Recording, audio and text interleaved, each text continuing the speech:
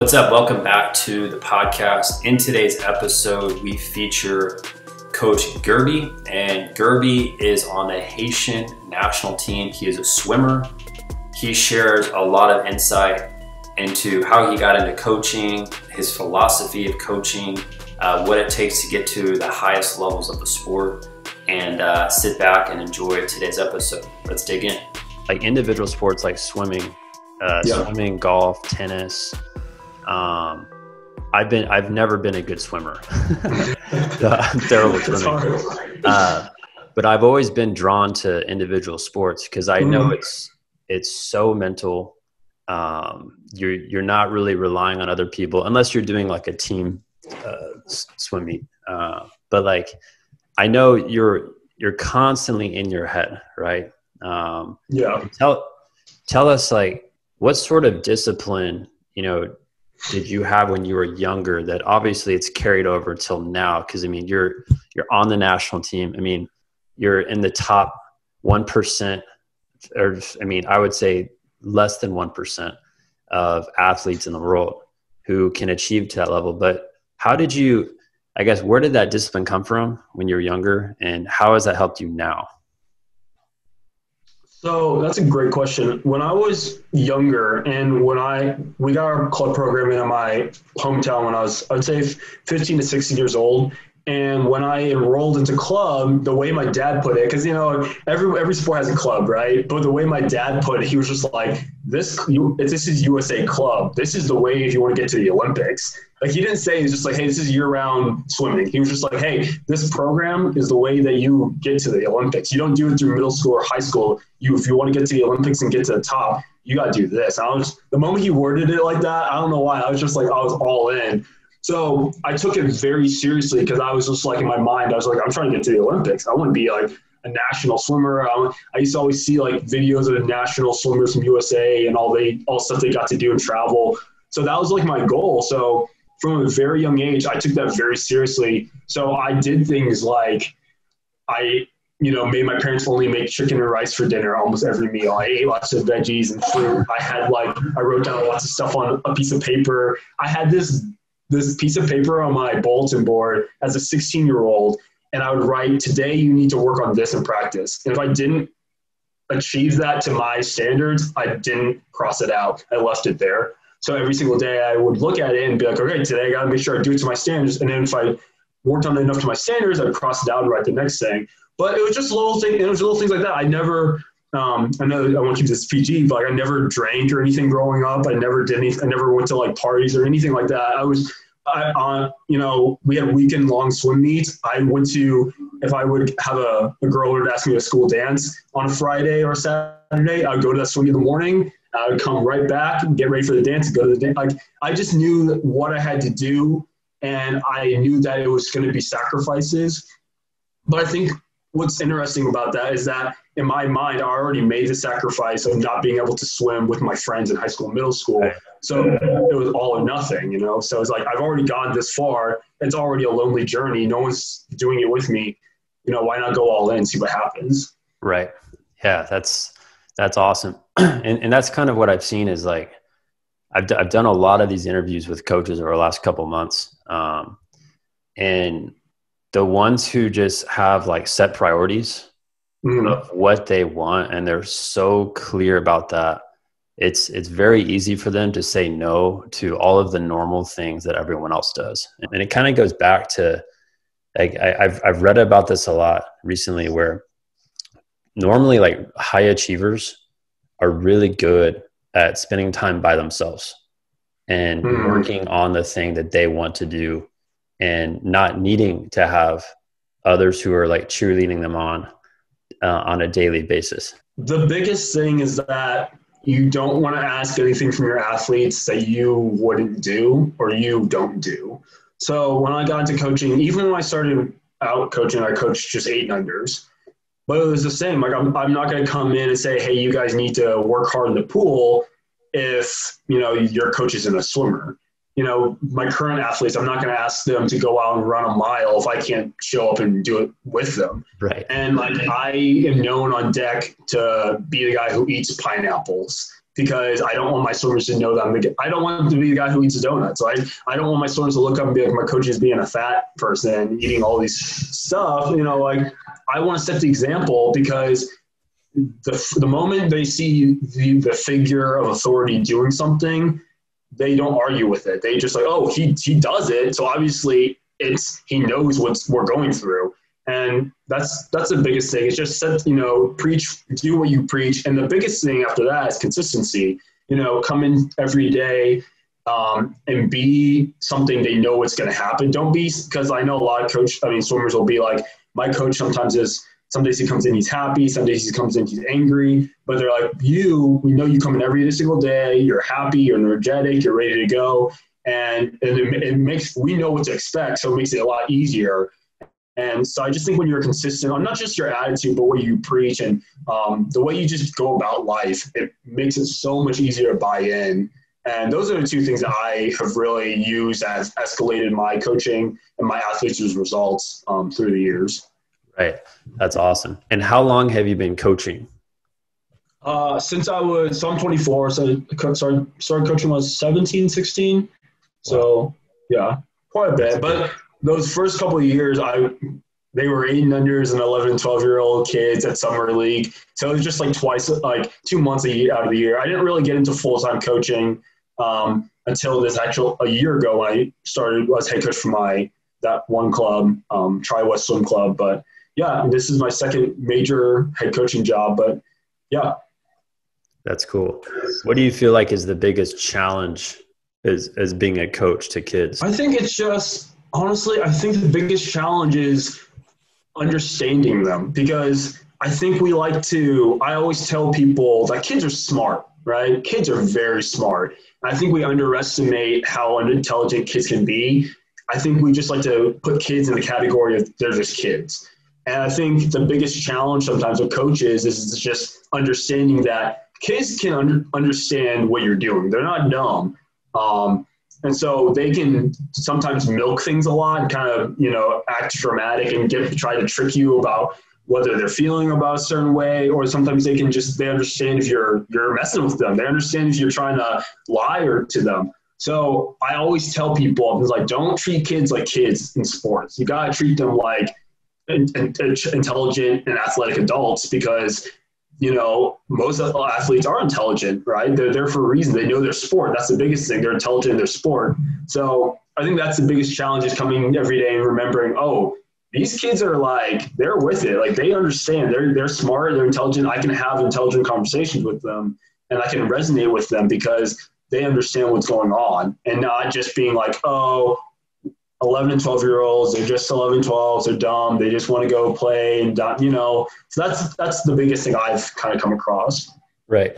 Yeah. I know on my end, the thing that I think this took me time, just experience coaching to fully get this, but once I started to realize wow, I can actually have a huge impact on these kids. Then I started to take everything what I said, I took it way more serious, how I handled myself around kids. Because I know at the beginning when I started training kids, I was just very, I don't know, it was almost like, they're going to show up to my session, I'm going to put them through a good workout, and then that's it.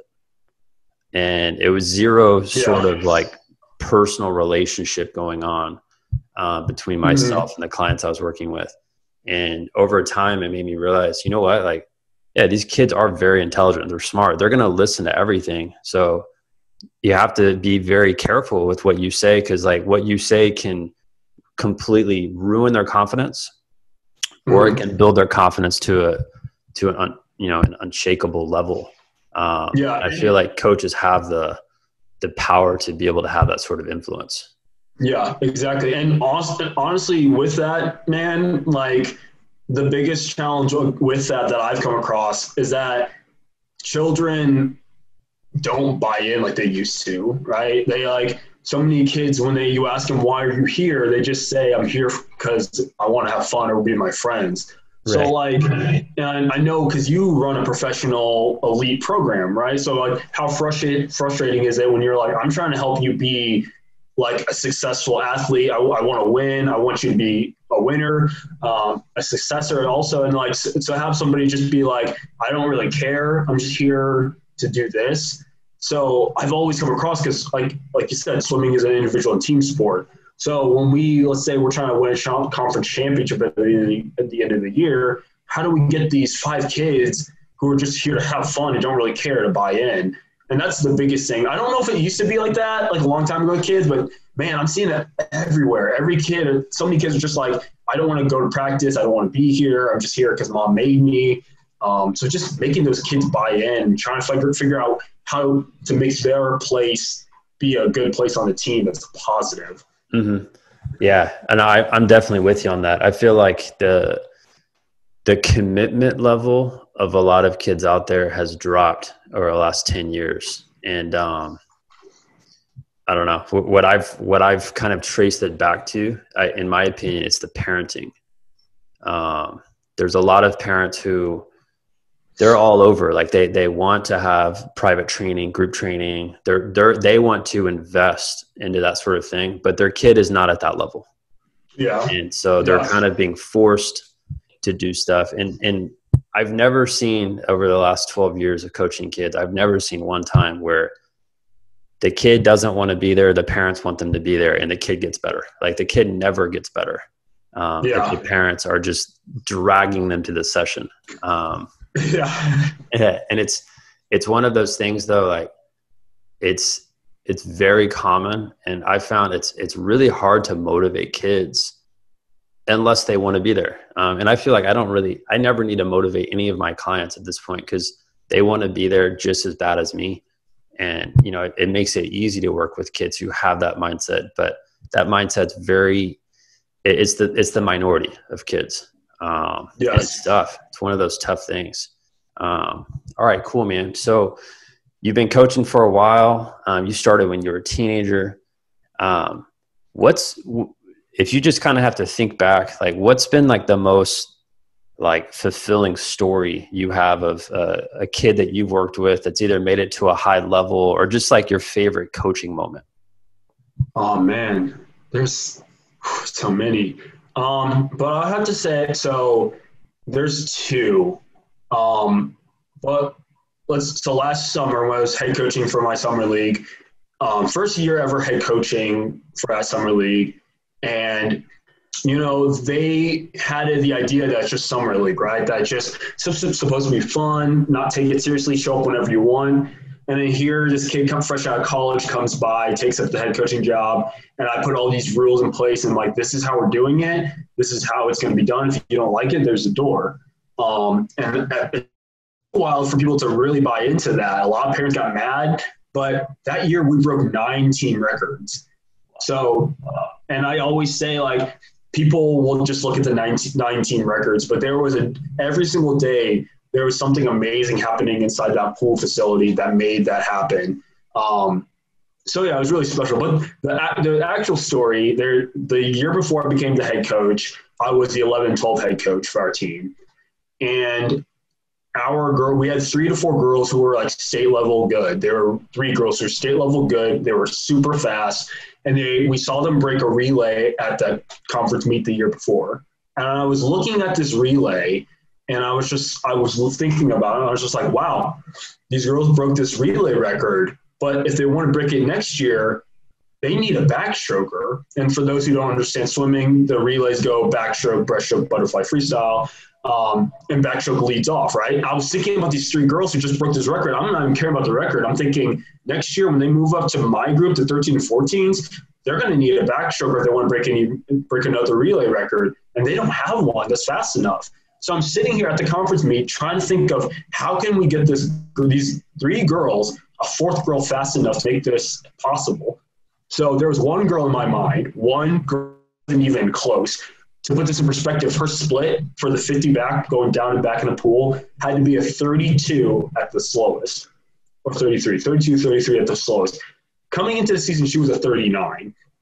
So I was just like, So I was just like, how can we make this girl go a 33 to just give them a chance? That's all. She has to, but that's a big drop, a 33 to 39. So coming into the season, I pull her aside and was like, hey, you 4 girls, you need to go this split, you need to go this split, and you need to go this split. And you guys need to go these splits because this girl, as the slowest she can go is a 33. She has to go 33 at the slowest for you guys to have a chance. So those three girls are like, okay, yeah, we got it, go off. Then the fourth girl, I bring her aside, I'm like, hey, you need to be, at the end of the season, we need you at a 33 at the slowest. She's like, okay. She's like, okay, let's do it. So we worked really hard with this girl. She came in extra. We worked on her starts. I kept moving closer to the faster girls. I kept screaming at her anytime she would slow down. And it gives me chills to this day at the conference meet that year when she let off for the relay and she split a 33, and then the other girls did their thing. They broke that record by like, I think 1/10 or something like that. And it was so special just because every girl did their part. And that girl, she went in, like, on paper, it was impossible, right? But she knew what she had to do. We gave her enough time to understand it and mentally grasp it and understand what she needed to do. And she did it. And she did a 33 from a 39. And like to this day, when they break that, just think about that record, it just super emotional, but it was really cool. Dude, that is awesome. Because they go, is it down and back? Is that right? Yep, down, back, and then down, back, down, back, down, back for all four girls. Right. For all four swimmers. Yep. Yeah, man, that is awesome. That's really cool. That's really, really cool. But I was gonna say, but like that just, I mean, anytime a swimmer needs to do something, that's how I coach, right? I look at the long term and I say, let's not make our goal, we need to go this. Because, for example, in soccer terms, if you start your season, hey, our goal is to win the conference championship, there's so many things that have to happen along the way to achieve that. So let's make our goal to be the very best that we can be every single day, and then we'll just gradually go in the right direction. If we win, we win. If we don't, at least we can say we did our best. Mm-hmm. Mm-hmm.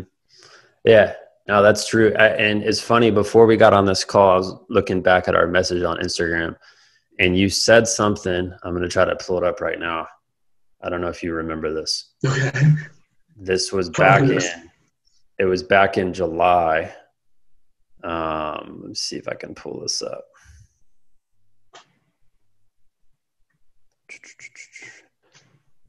Yeah, you left me these two voice notes. Actually, I'm just going to read it if it's cool. So you said, yeah, that's fine. Yeah. You go, I think it's interesting that people who watch your stuff may assume that your program is meant to bring hundreds of clients at once, when really it's a slow but steady process, because one client can be a big deal. It's a slow building block to the top. So if you get one client a week, or even one client every 2 weeks, that's still bringing in an extra $600 to $800 a month. So if you continue bringing in just that one client every now and then, it will add up very quickly. And then you left these two voice notes under that. And you went on to say, like, so many people are focused on just getting so many different clients at one time. And the reality is, like, if you just chisel away and you just go like one client at a time, they're going to have a much better experience. So tell me more about kind of what you meant by that. Like, how has that helped you grow your coaching program? So I've always, been, whether it just be God's plan or what, I've always been finding myself coaching with the little person, the person who's underestimated or whatever. So, I like to win, and I always want that story in history to be the person no one saw coming to come out of nowhere and win or whatever, make all the money or something. But like, that's not realistic if you just start out by saying, writing on the wall, hey, today our goal is going to be the best ever, right? Mm-hmm. Michael Phelps' coach didn't write on the board, hey, today we're going to be our goal is going to be the greatest Olympian of all time, win 8 gold medals. No, like, everything is a process, right? Your soccer business, bringing in income or bringing in athletes is a process. And I think when I was saying that, is like, people look at, oh, you only bring 1 or 2 athletes in every couple of weeks, or an athlete in a month. That's not really big. But like, those people, that's the problem. The people who think that way and the people who look at things that way miss the point. because the point is the process. And winning major success or whatever reward you get at the end of the day, that's just icing on the cake. That's not even the point. The point is the process, the bit by bit stepping stones to get to getting to the top. And so with my coaching, it's the same way. We just think we take it step by step. Like today, our goal is to be the very best we can be. Tomorrow, our goal is also to be the very best we can be. And then if we have a conference meet at the end of the year, okay, well, let's make our next goal to be, let's try to win as many tool meetings as we can. All right, now let's make our goal to be the very best team we can be in the area. Okay, and now let's make our goal to be, let's try to beat this team that beat us last year. The process is the fun part if people understand that. If you have a soccer business, if you have a client a week, that's a lot. That's successful. That's crazy. That's making so much money. That's making, and you're taking finances out of it. That's making a kid's life, like improving a kid's life, one kid a week. And that's incredible too. Right. So next thing you know, every week you're impacting someone's life for the better. So like, that's just all I mean by it is people think that the end product is the point. In my opinion, the end product is icing on the cake. The process is what makes sports fun. Mm-hmm. Right. Yeah, I totally agree. And I think it's one of the biggest reasons why people who think long-term, they always succeed. I've never met someone who thinks long-term that has failed, especially with business. Because they know it's not what's the end result today. It's they're building on top of what they did yesterday. And it's just one consistent brick at a time. And I can trace back, like I look at coaches that we've been able to help over the past 5 years, like the ones who I would say on paper that are the most successful. They're the ones who just have stayed the most patient and persistent over a longer period of time than someone else who doesn't. And it's the same thing, man. It goes hand in hand. Just if you look at your career as a swimmer, it's like you're not gonna be on the national team when you're 8 years old. It's gonna take you years to figure it out, years to get better. And one of the questions I like to ask people, because no one has the same answer here, but like, what's your definition of success? Oh, I love that you asked me that because I went over this with my athletes like 2 weeks ago. So everyone always says that, you need to be successful. Coaches tell you need to be successful. Parents, sorry, don't mean to call parents out, but they always tell their kids you need to be successful. And then, so what happens is that we as a society think that success is a standard that we need to meet. But in reality, success is a standard and something and values that you make for yourself. Because the problem is people are getting expectations mixed up with like standards. What they say you need to be successful, when they say that, that's just expectations. That's not success. When they say you need to win this game to be successful, that's not what success is. That's their expectations, and that's standards they're setting for you. What success is at the end of the day is you saying, I need to accomplish this and I want to do it. And me putting every single thing I can into that thing. And if I do that, then that's successful. So like, for example, when I was in college, I'm afraid about it. I was terrible at math. I barely passed math to graduate, and some people were to look at that and say, hey, Guerby, you need to get a B to be successful so you can have successful grades. Well, in my opinion, I just need to pass a class so I can graduate. And that, in my opinion, that's success because I'm trying every single thing I can. I'm putting in hours of studying to do this. And at the end of the day, I'm only getting D's. But if I'm trying the very best I can, and my goal is just to graduate and get past this class, then how can you define that that's my success? How can you tell me that that's not successful enough? Because at the end of the day, if you're putting out everything in and that's your goal and you achieve it, then that's success. Standards and expectations are not mixed with success. That's just, people mix those two together all the time. And I think it's upsetting because so many kids now are not loving sports and they're not loving school or they're not loving what they're doing. And same with older people too, because people are saying, hey, you need to do this to be successful. Right. But that's not it. That's just, you need to do this because that's what I think you should do, or that I think you need to do. It's expectations. Mm-hmm. Yeah. And I think it's the quickest way to be miserable is to try to meet other people's expectations. Yeah. Because at that point, like, I mean, especially like if you just had to break down money, let's just use money as an example. Like, you're always going to find someone who's going to make more money than you. Yeah. Because the higher up you go, like, you're going to keep finding people that are doing better. And then, whatever you're doing, you might feel like that's not good enough because that's what they're doing. And then everybody has this thing in their brain where they're like, oh, well, I want to do what that person's doing. And then, they either don't know what it takes to get there, or it's going to be a very rough go for them to get there because, it's not something that they want. It's something that they see that someone else has.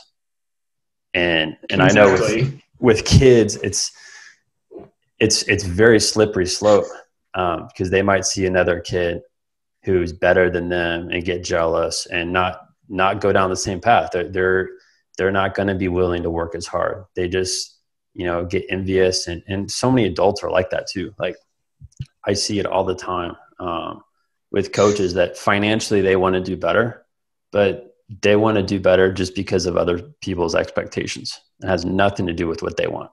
Yeah.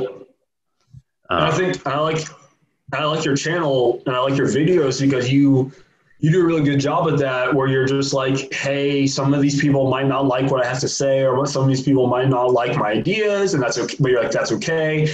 But you make it very clear that you're doing what you're doing because it's what you want to do, or you're saying what you're saying because it's what you want to say. You're not basing it off of what people want to hear or want to say or want to do. It's you, it's your originality, it's your uniqueness that make you who you are.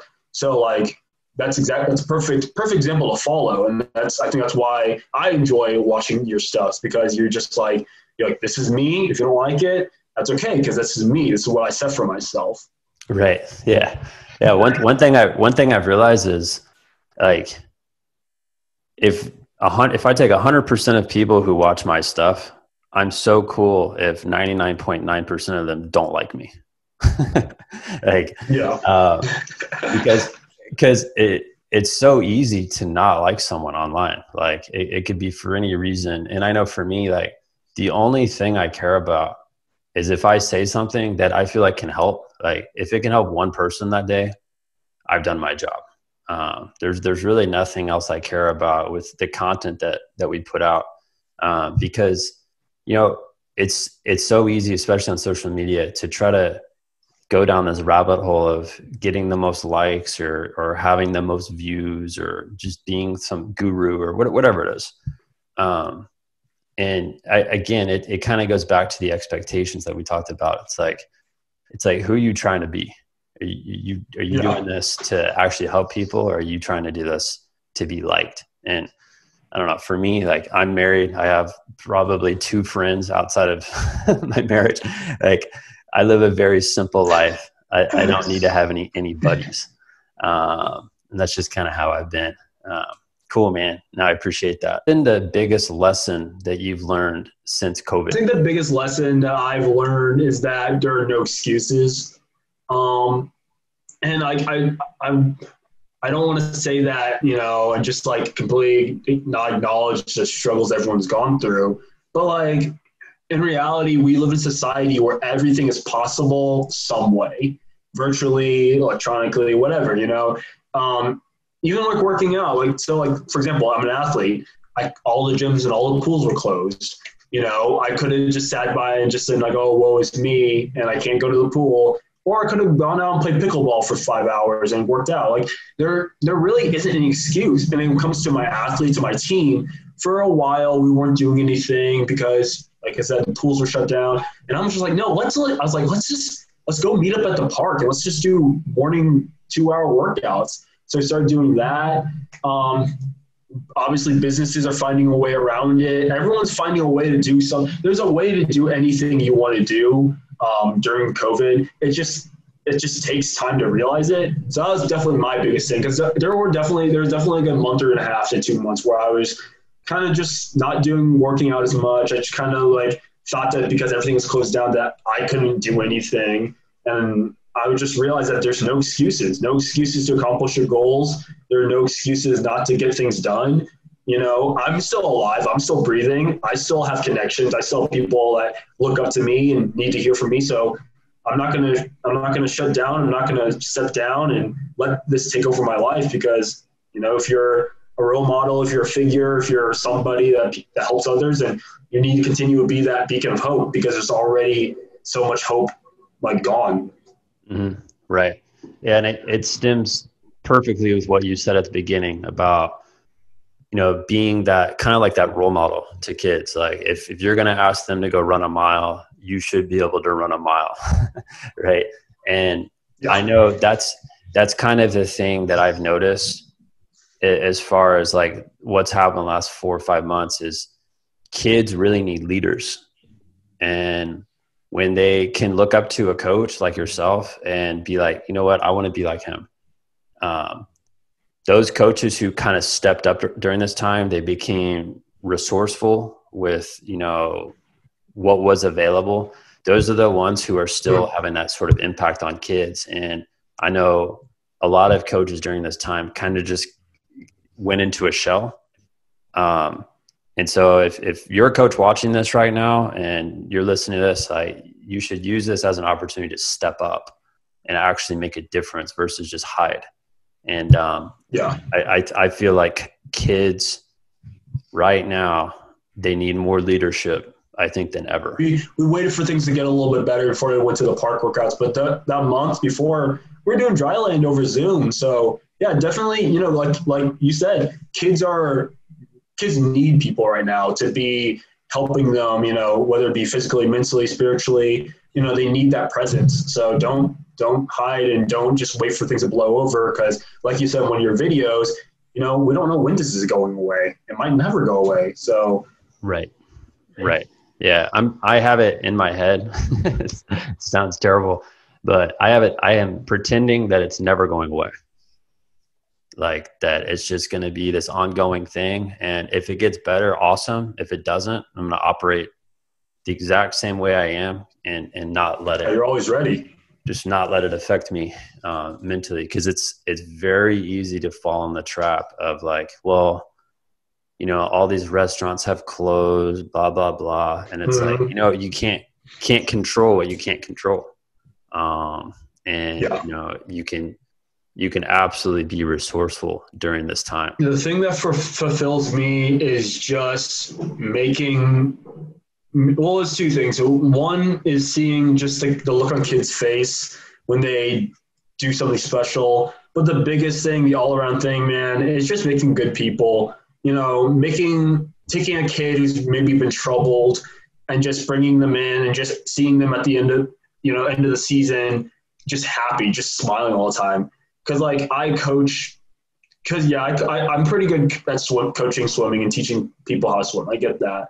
But a lot of coaches are good at that, right? What coaches lack is the connection with making athletes good people, making athletes like you and all that stuff. So just seeing people just change, just seeing them enjoy their lives with people, seeing them understanding right from wrongs. You know, I give a little daily talk before every practice. And it's always something not related to swimming. It's always about being a good person, being a good role model, being a good son or daughter, making sure you thank your parents, making just all the little stuff so that when they come to practice, they're not just learning how to be good swimmers. We want to make good athletes and we want to make good people. So just being able at the end of the year to see a kid just being like, hey, thank you for teaching me how to be a good person. That means more to me than people saying, hey, thank you for helping me swim fast. Right. That's really cool, man. Yeah. And I shared this on a video a long time ago, but I think one of the most impactful people I ever had in my life was when I was around 12 or 13. And he was the best soccer trainer I ever had, but it wasn't about how good of a coach he was. Like He knew how Yeah. to connect with me on a level that like I never had beyond that. Like, I mean, it was amazing how much confidence that coach gave me at that age when I really desperately Yeah. needed it. And you know, I can look back at it and be like, man, like it would have been very difficult for me to start a business or go play college soccer or do the things that I did if I didn't have a coach who was like that. So you're in an awesome position, man, to be helping these kids not only just develop and be awesome swimmers, but to really help them become incredible humans, which I feel like is one of the things that's going to make you different over the next 10 to 20 years as you progress with your career in swimming. And just wanted to say, man, keep up the great work. It's really cool to connect with someone like you who genuinely cares about kids. I've thought about this a lot because I know on YouTube, the videos I put out, a lot of the content is for coaches that haven't started a business, and I'm going away from that model in the future to where it's for people who already have a business, that already have clients that they're working with. But like, do you think everyone's cut out to start a business? No, I don't think so. And the reason I think that is because I don't think people realize how hard managing a business is.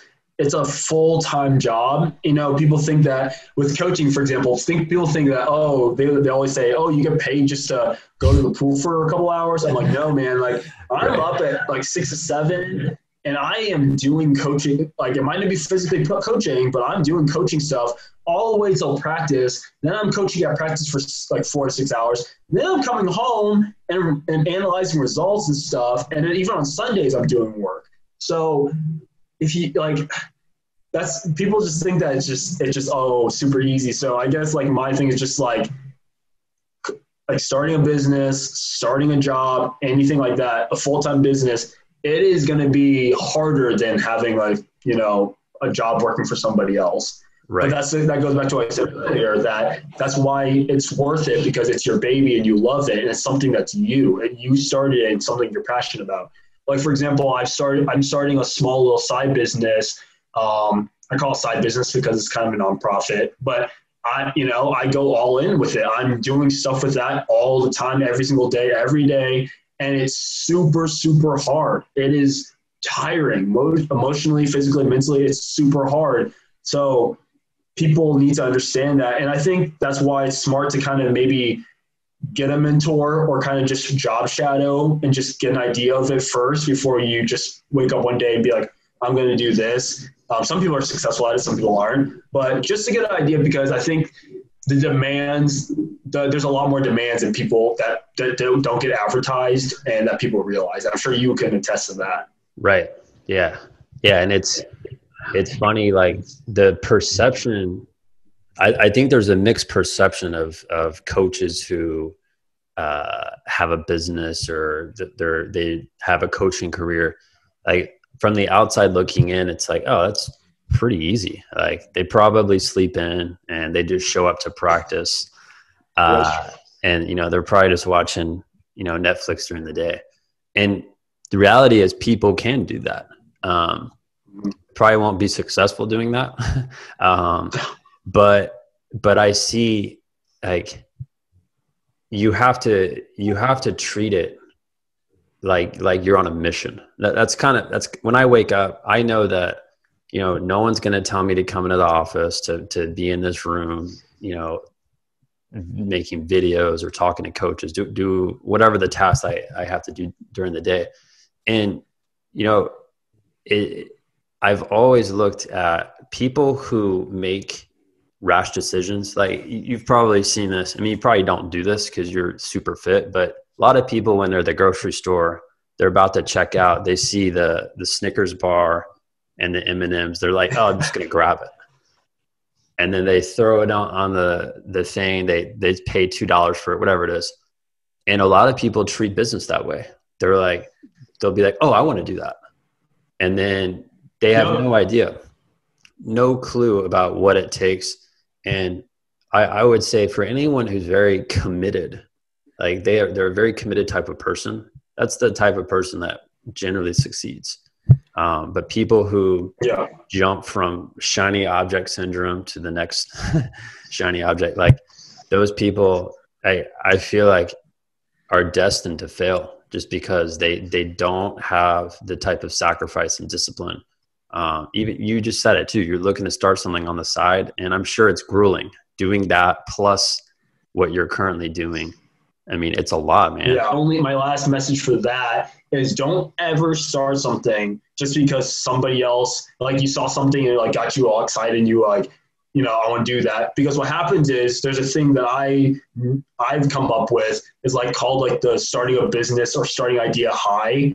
And eventually people come off of that high. And when you come off of that high, you become unmotivated. So in the very beginning, you're like, oh, this is a really good idea. I'm going to do this and this. You start doing all this stuff. You're really busy. And then when things slow down, when things start getting less productive, when you get less invested, suddenly nothing's happening and you're off that high. That excitement's gone. So that's why I go back to my original thing saying you have to be emotionally, spiritually invested and love it. So when you're off that high and things aren't kicking off the ground and going crazy, business isn't booming anymore. Maybe you start an ice cream business and now it's December. You have to still want to be motivated to find ways to be successful or your business will fail.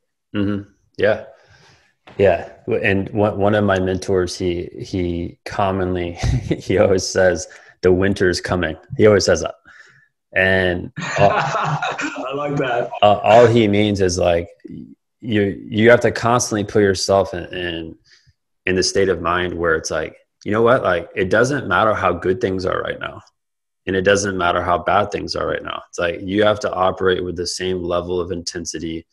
And you have to be so like just incredibly disciplined to do things that you don't want to do. Cause it's like, there's so many times, and I have zero problem sharing this, but there's so many times where I don't want to shoot videos. I'm just like, that's the last thing I want to do today. And I actually hate shooting videos, even though I've at this point have uploaded over 700 something videos to YouTube on 2 different channels. And it's like, you know, but it comes down to, well, why do I want to do it? And that goes back to what you said. It's like when you are clear on why in the world you want to do something, then you're going to do it. You're not going to make excuses, and you're just going to step up when you need to do it, and you know nothing will get in your way. Cool, man. Well, I really appreciate you staying on a little bit longer than I know we planned. But is there anything else you want to add, like any sort of tip or advice you would give coaches who are looking to start? It goes back to the process. You know, the process is what matters. So just have all those steps in line. And if you ever have a day or a moment where you don't have a step, you need to stop and just take the time to think of it. Don't move forward without it, because you're going to look back and be like, dang, I really wish I would have thought about this more before I moved on. Right. Yeah. Great advice. That's awesome. Cool, man. Well, yeah, I appreciate you jumping on here and sharing your wisdom. And I'd love to have you come back on here maybe 6 to 12 months from now.